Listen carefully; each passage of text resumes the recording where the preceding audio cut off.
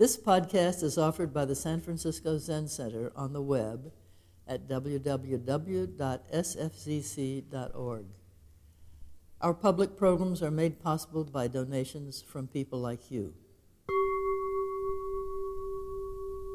Good morning, good afternoon, good evening.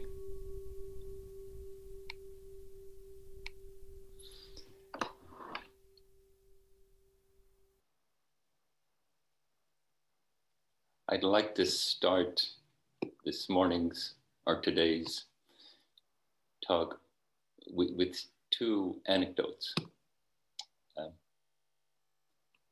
that have been an annual part of my life here at San Francisco Zen Center, with the exception of the last couple of years. So the first one is about an annual children's party we do here. Is the sound okay? Yeah, good.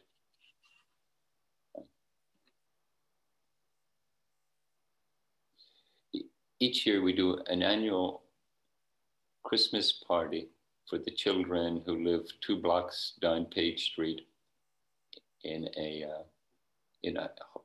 shelter. It's for families, and we host them around this time of year. And there's a Santa Claus, and the children will receive presents, and that's run by Jeffrey. That's his role. So many years ago, that was my role. And then one year,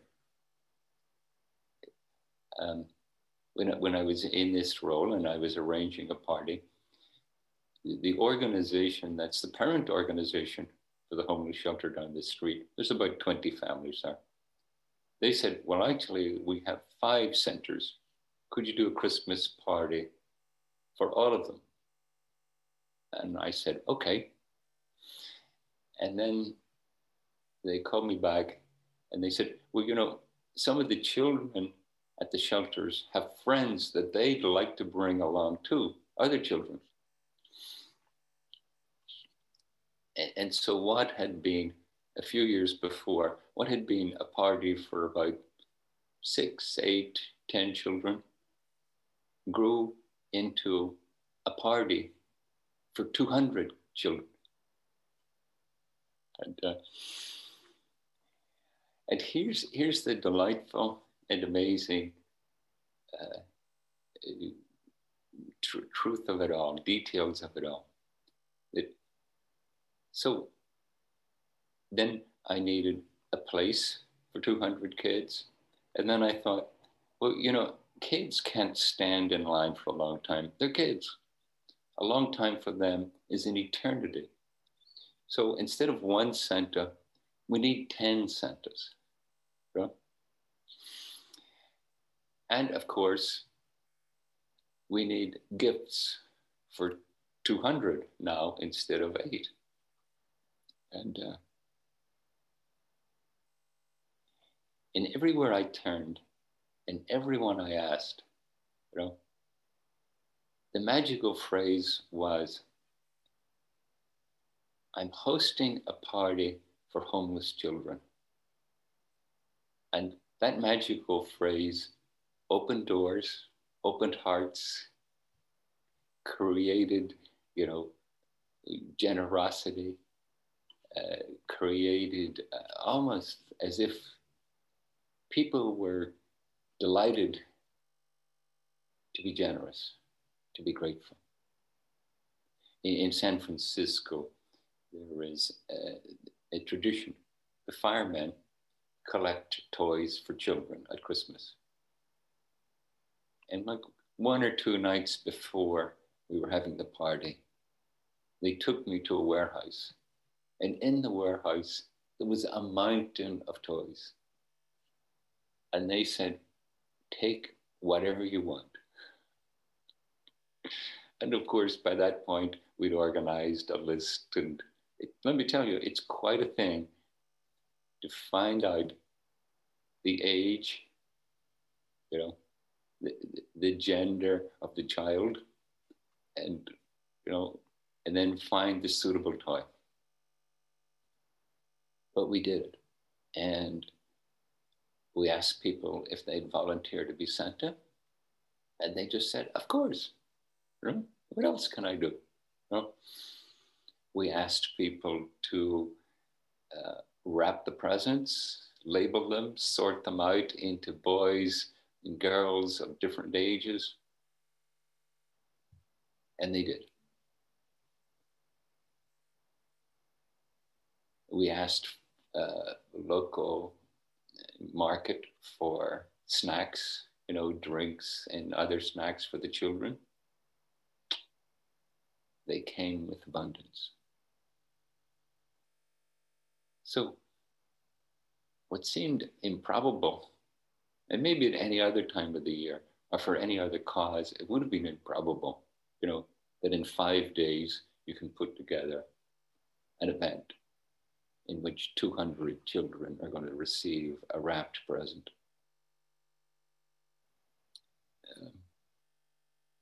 And I was reminded of this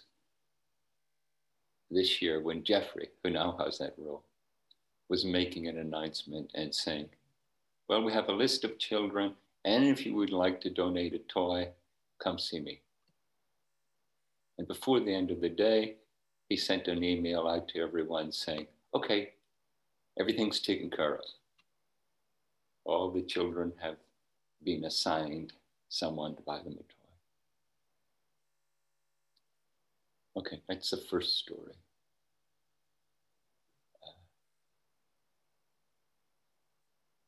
Second story is, so every year at the back of City Hall in San Francisco, on the solstice, about 5:30, 6:30 in the evening, there's a ceremony, an interfaith ceremony. Maybe there's like 6 or 8 different faiths represented. And it's bearing witness on the homeless people who've died in San Francisco in that year.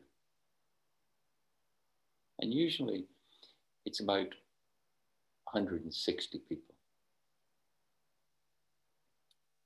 It's remarkably consistent. I don't know why. And usually, maybe about 30 of them, nobody actually knows their name. And so we'd call them John Doe and Mary Doe. And so when we'd come to, and then we'd break up in each faith tradition, we'd offer a representation of their tradition, their spirituality. And in the Zen tradition, we chant the Metta Sutta, Sutta of loving kindness. And then you read out 10 or 20 names, and then you pass on to the next person. And we stand there in the candlelight. Most times, being that time of year, it's cold.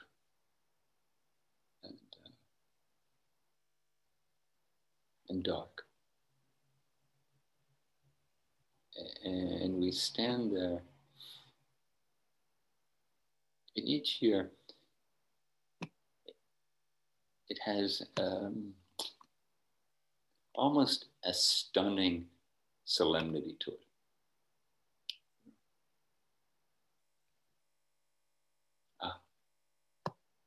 This is our city. This is what happens on the streets when I go home to my place, get into bed and pull up the blankets and sleep. Other people don't.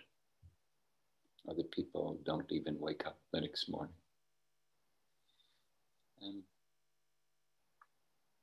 So I offer you both these stories of this time of year.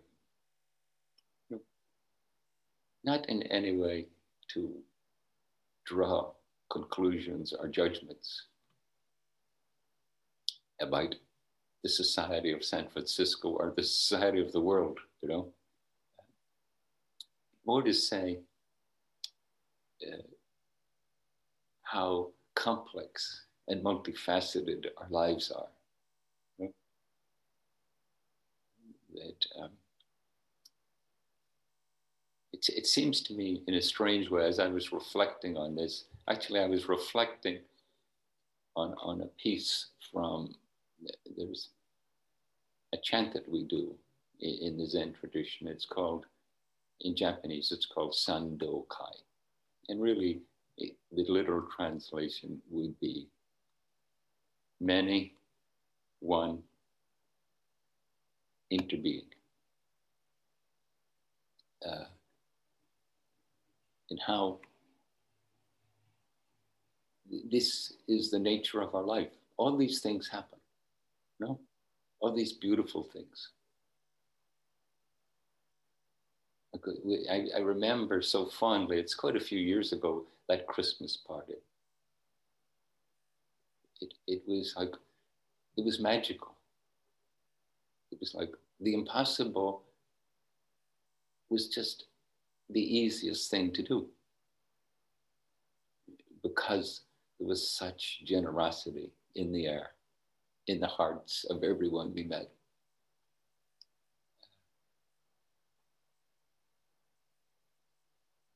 And the solemnity of bearing witness on homeless deaths. You know? How do we reconcile with that? You know?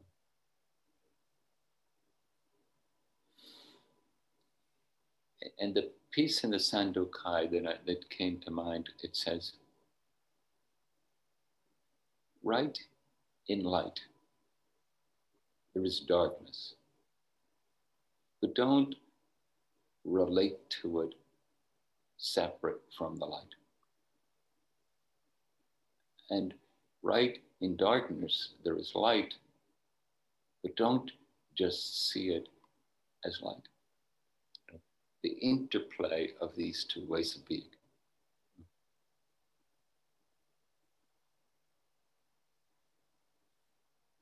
And thinking about this year, this extraordinary year, not that every year is not extraordinary, it is, but this one seems to have presented us in this extraordinary global way.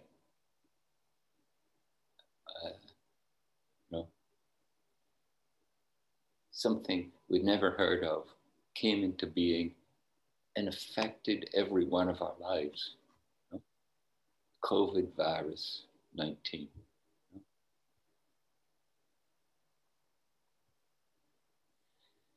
You know, in pastoral care, there are considered to be one of the teachings of pastoral care is that there's 5 kinds of losses. You know? And in a way, this virus has brought all of them into being, maybe for every single one of us, one way or another. So the first kind of loss is relatedness. You know, this, you think about it, this way where our lives are interwoven with others' lives, our social gatherings, our ways of connecting, and how they have been compromised, you know? So we've had this loss. And the second loss is how our roles, you know, have been impacted. You know? We will, you know, each of us has certain roles, even as a parent or a child, you know, and now you can't be together. You know? Or you had your role of what you do for a living, you know, whether you were a student or you work in an office, also these things are compromised. And then certain ways in which certain activities, certain functions that are usually a part of your life also probably have been disrupted. And then the physicality of your life. Oh, I would go this time of year, I would go here and I would do this. Well, this year may well be you can't go there. That there are restrictions to where you can be and how you can be. And then the last one is our sense of self. You know? When you start to take apart our roles, our activities, what we can do and what we can't do, how we can be in relationship with other. When you start to take all that apart, our sense of self is compromised. Or maybe it's more realistic to say can be compromised. So that came into our lives.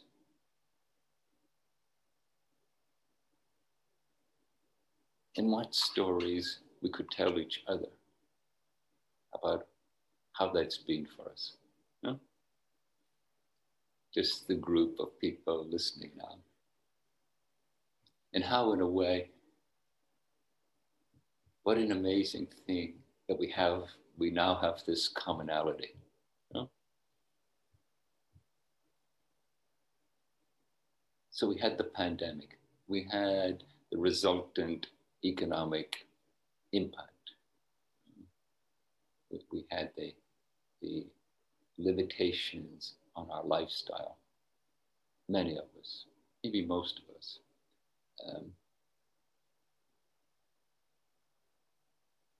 And then in the background, we have climate change.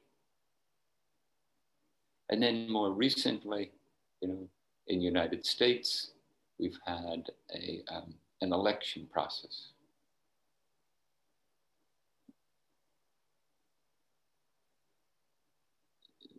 That has been, maybe it's fair enough to say, odd, But seemingly, from one perspective, if you just do the arithmetic, it seems like it was conclusive. If you look at the maneuvering and the intriguing way, there's all sorts of stories, whether you want to call them stories or conspiracy theories, take your pick. And then in the rhythm of the United States, what do? We have Thanksgiving. We have a celebration of gratitude. Maybe there's a deep wisdom within us that says, as we head into the darkness,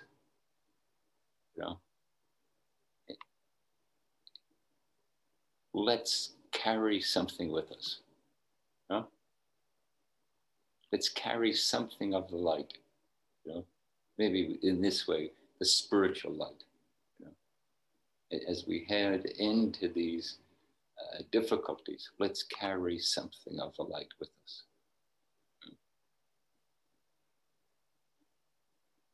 So we give thanks, and then in this season, whether we relate to it from a spiritual identity, a Christian, a Jew, or any other faith tradition, we have a way of acknowledging and celebrating, holding up that which is precious.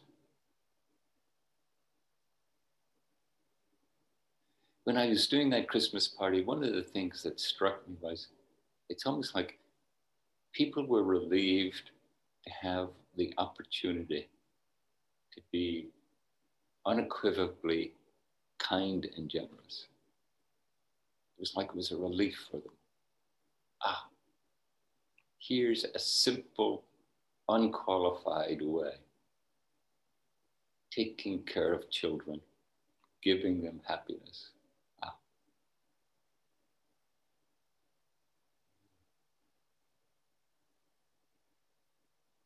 And this rhythm of our life.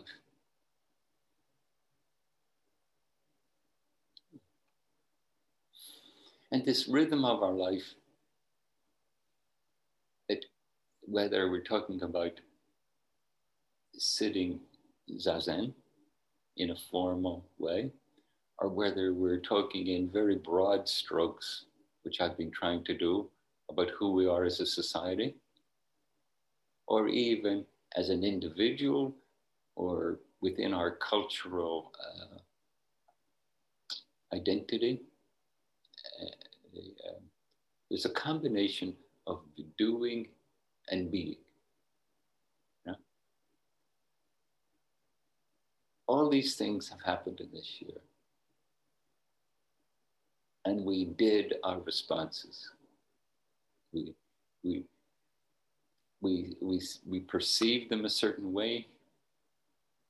We thought up a way of relating to that. And we enacted it, you know? Whether it was just staying home and watching more Netflix, you know, or whether it was, you know, I spent the first 5 months of the year, not quite by design, in a monastery where we were blissfully separate from all the restrictions that were happening outside. We didn't need to socially distance. Doing and being. If you think in Zazen, we sit down to be Zazen, to be the body, be the breath, be the thoughts, be the feelings, be the sound. And in the midst of that being, as we're endeavoring to let that invite us into the depth of being, the doing of our being, of who and what we are as a person, asserts itself. Yeah? The mind starts to think. The mind conjures up a reality. And if it's allowed to continue in that regard, starts to do. You know? Whether we just have a narrative in our head, whether we start to plan, whether we start to emote, whether we start to remember or anticipate, the impulse to do asserts itself. So in Zazen, to discover the being in the midst of doing, and to let the being illuminate the doing. This is what that sutra I mentioned, the Sandokai. This is in the merging. You know?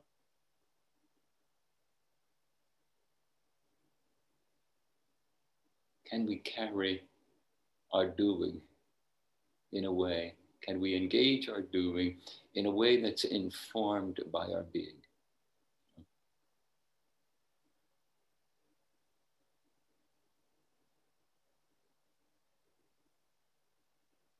When I think of those stories that I mentioned, to me, the common ground of them is, both of them is caring. You know, people were generous because they cared. They offered space, they offered toys, they offered food because they cared. People showed up at the back of City Hall because they cared. Because even though it's unsettling, it's part of what we are.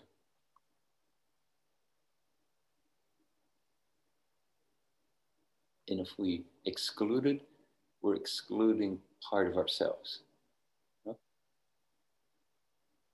And we intervene singularly and collectively. When we exclude some part of ourselves, that integrating and harmonizing of being is disrupted. And of course, you can look at our history. And this is seemingly is what we've constantly done. We've constantly created us and them. You know? And we've acted on that. So the admonition of the Sandokai, and I would say the admonition of our own caring is asking us to mediate our doing with our being. If you think of doing and you think of, well, we do something to have a certain outcome. But we do something with a certain outcome from a certain notion of what reality is, from a certain notion of what is important to have happen and what is important to not have happen. You know, as human beings, we will infuse what we want to have happen with desire. We will infuse what we don't want to have happen with aversion. And if it just stays fueled by our desire and our aversion, if it just stays fueled by our rigid thinking, it goes in a strange way. Then us and them, and then us acting in our best interest and ensuring they are not able to interrupt us, it becomes utterly plausible, you know? Okay?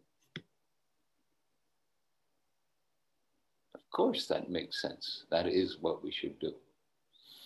They are not us. They will not ensure the enactment of our desires and our aversions. And of course, we can do that within ourselves, all by ourselves. We don't need anyone else to prompt.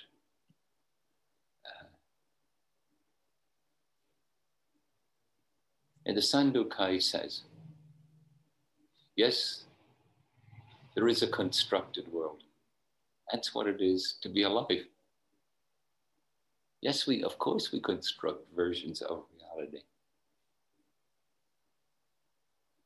And we can watch ourselves when we vote or an election comes, take sides, have a preference. And when a whole variety of stories and perspectives arise, we can watch ourselves believe or disbelieve. I have been fascinated in reading articles that analyze conspiracy theories and how they're believed. You know? And honestly, I find it very informative. You know? I can read something and I could think, that's absurd. That's ridiculous. That's so ridiculous, it's funny. And then I keep reading the article, and it says, and this percentage of the population totally believes this, goes out into the streets with signposts, holding up placards saying, this is true.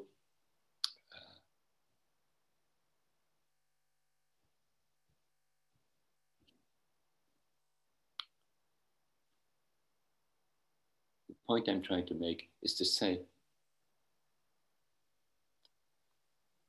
that our impulses in the world of doing, they need our being. They need something in us to sort of introduce what we might call the nourishing factors of our interbeing.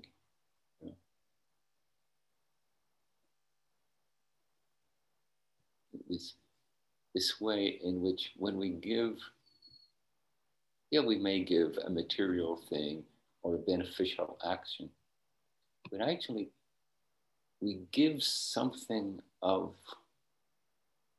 ourself.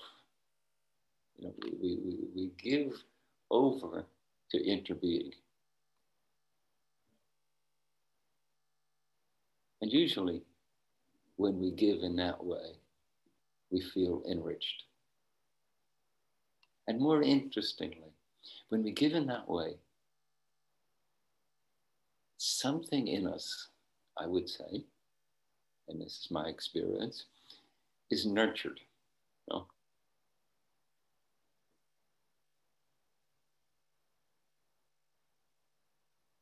And that when we do that together, we nurture each other. And I think in a way, we reassure each other. There is goodness in the world. We're capable of it. Despite all the evidence to the contrary, that we human beings are capable.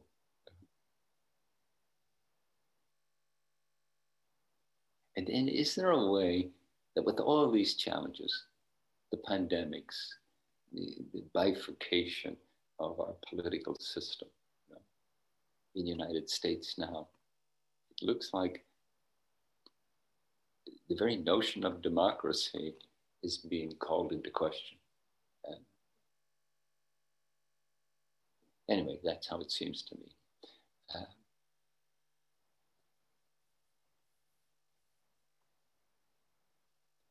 Can we have as a touchstone the sensibility of being that touches a shared humanity?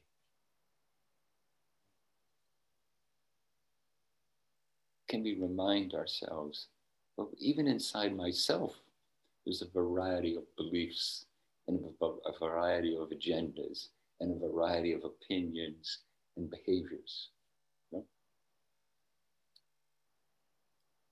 Why would I expect a uniformity in our society?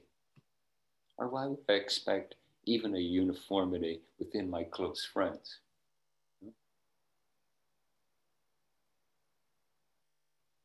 How do we infuse our doing with being?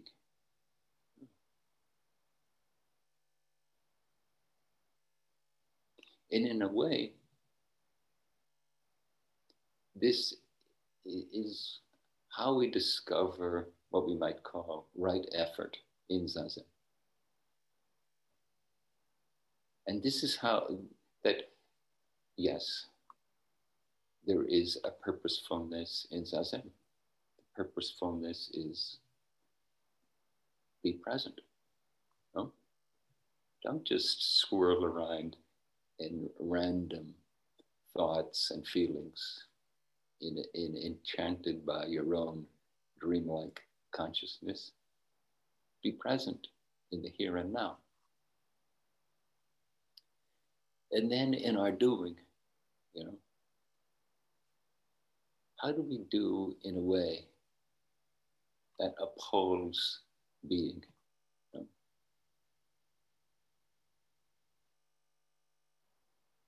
sometimes in Zen, I think of it as part of the Taoist influence, like the way.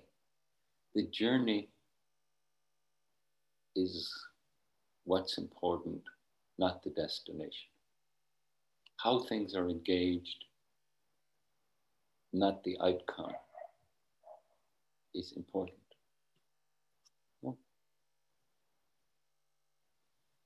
And then when we take that and we apply it to our life, we find, oh,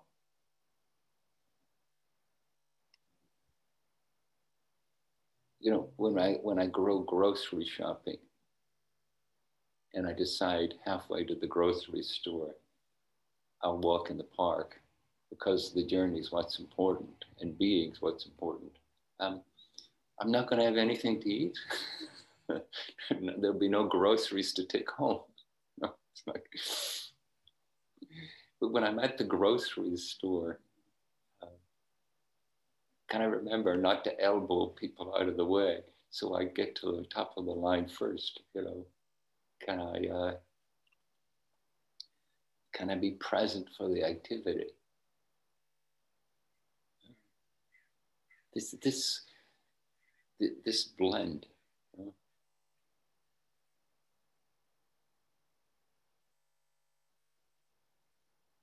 This commonality of existence that goes below, you know,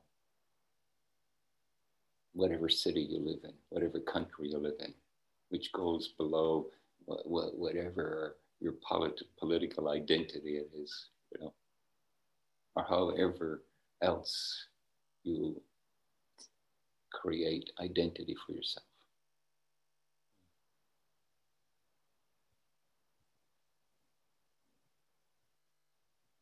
We all eat. We all drink water. We all sleep. We all want to love. And we all want to be loved. We all want a sense of connection. And I would add that we all want a sense of freedom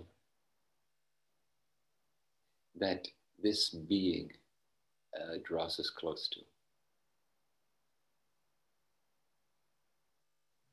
It's something in us knows. So something in us appreciates the wisdom and compassion of being.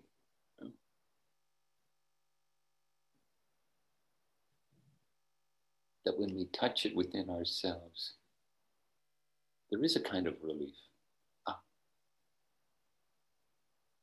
Given all the things I'm capable of, how lovely, this is how I'm being in this moment.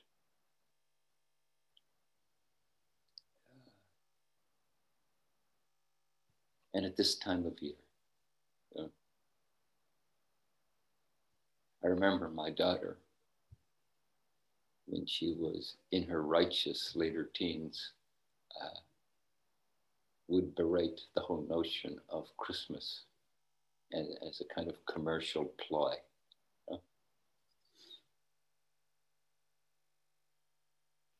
And now she has 2 young children of her own. And she sees the delight, the imaginative intrigue they have around it all.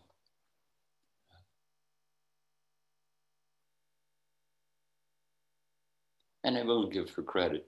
She's still, as often as she can, which is most of the time, she creates the gifts she gives,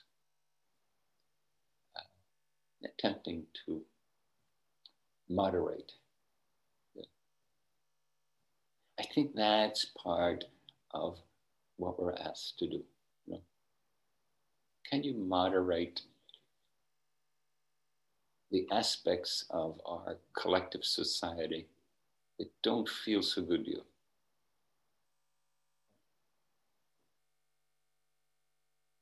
Not as an expression of your aversion, your disapproval, your rejection, but in the service of interbeing. That we can think of this time of year, you know,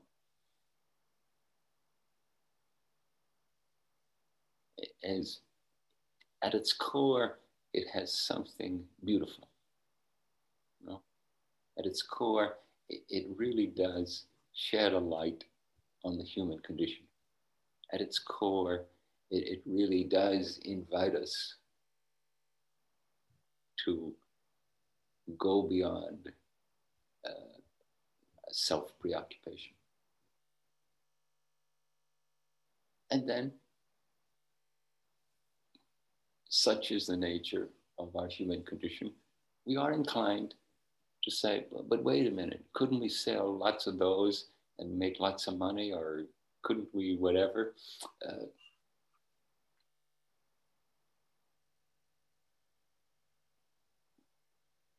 That's the nature of our society.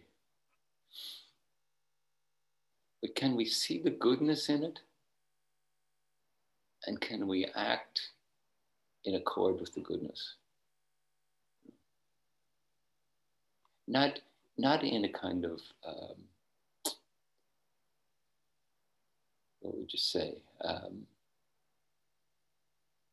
Not in a naive way,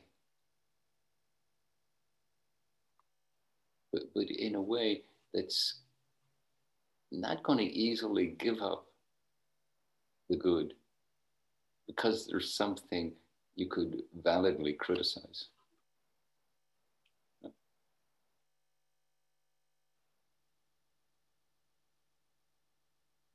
And I would offer you that notion.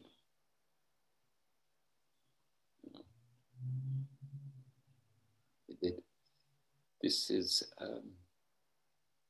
our challenge. You know? In the midst of all this turmoil,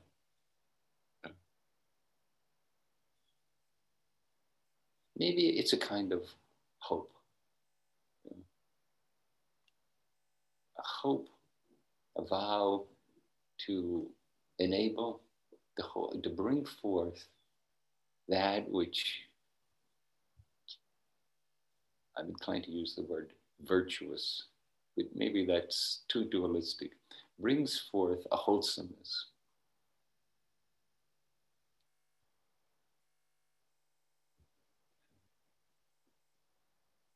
If you think about it, can we really resolve the difficulties we're having with our climate change if we don't bring it forth? You know? If the major countries just keep competing and saying, well, why don't you, cut your production? And we don't.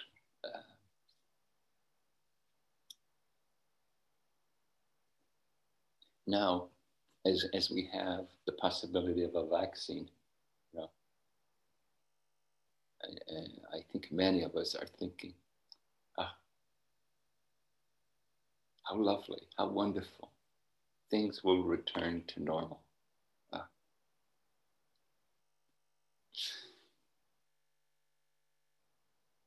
So normal was great before the vaccine, before the virus. We can make it so. No? We can, indeed, we can let our wish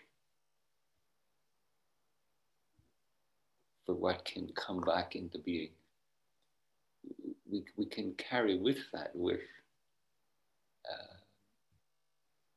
a well-being of everyone. We can carry with it a new beginning. Maybe not forget the commonality, the fragility of our collective being. Maybe not forget those kinds of losses that impact us all. When the virus is around and when it's not around. May we allow that that rhythm of us, that as we head into the dark, we uphold the light. Probably somewhere hundreds of thousands of years ago, while we were still hunters and gatherers, this heading into the dark of the year, we searched for some way to lighten up in both senses of the word. It's darkness.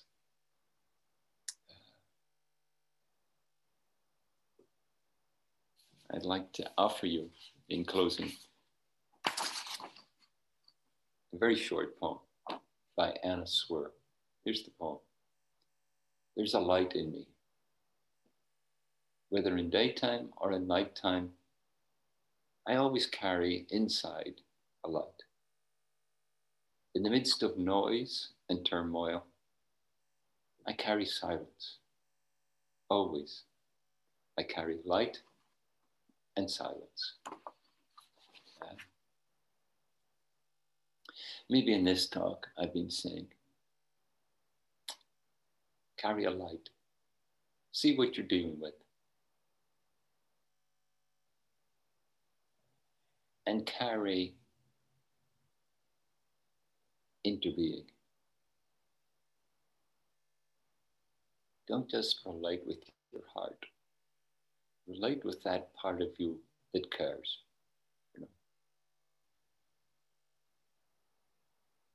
That cares enough to buy a toy for a homeless person, a homeless child. And cares enough to feel saddened when they hear a list of names. John Doe, number 1. John Doe, number 2. Of people who've died on the street and didn't even have a name. That's how impoverished we left them.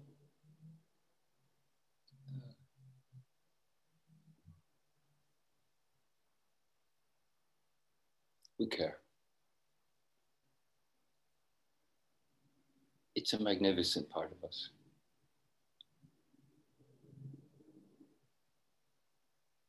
It makes our life worthwhile. It supports us. It supports others. It helps us find a good response to the challenges we have in front of us.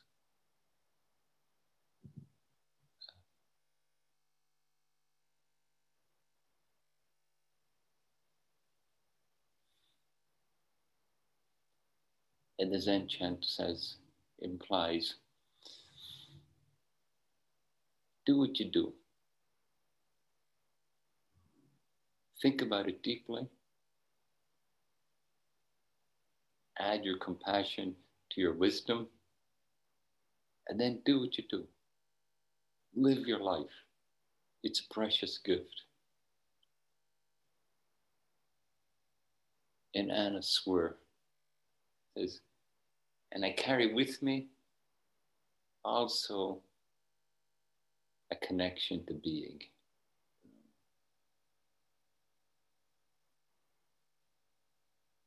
It helps me remember something more than just doing.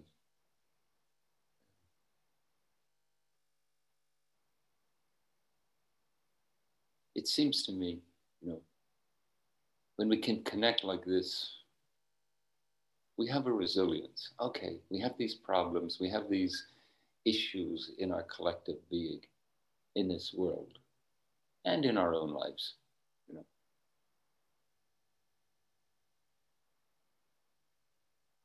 And when we meet them in this way, they'll teach us.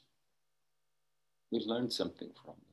We learn something about both, about doing and being. Okay. Thank you very much. Thank you for listening to this podcast offered by the San Francisco Zen Center. Our Dharma talks are offered free of charge, and this is made possible by the donations we receive.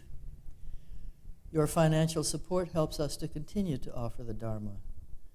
For more information, please visit sfzc.org and click Giving. May we fully enjoy the Dharma.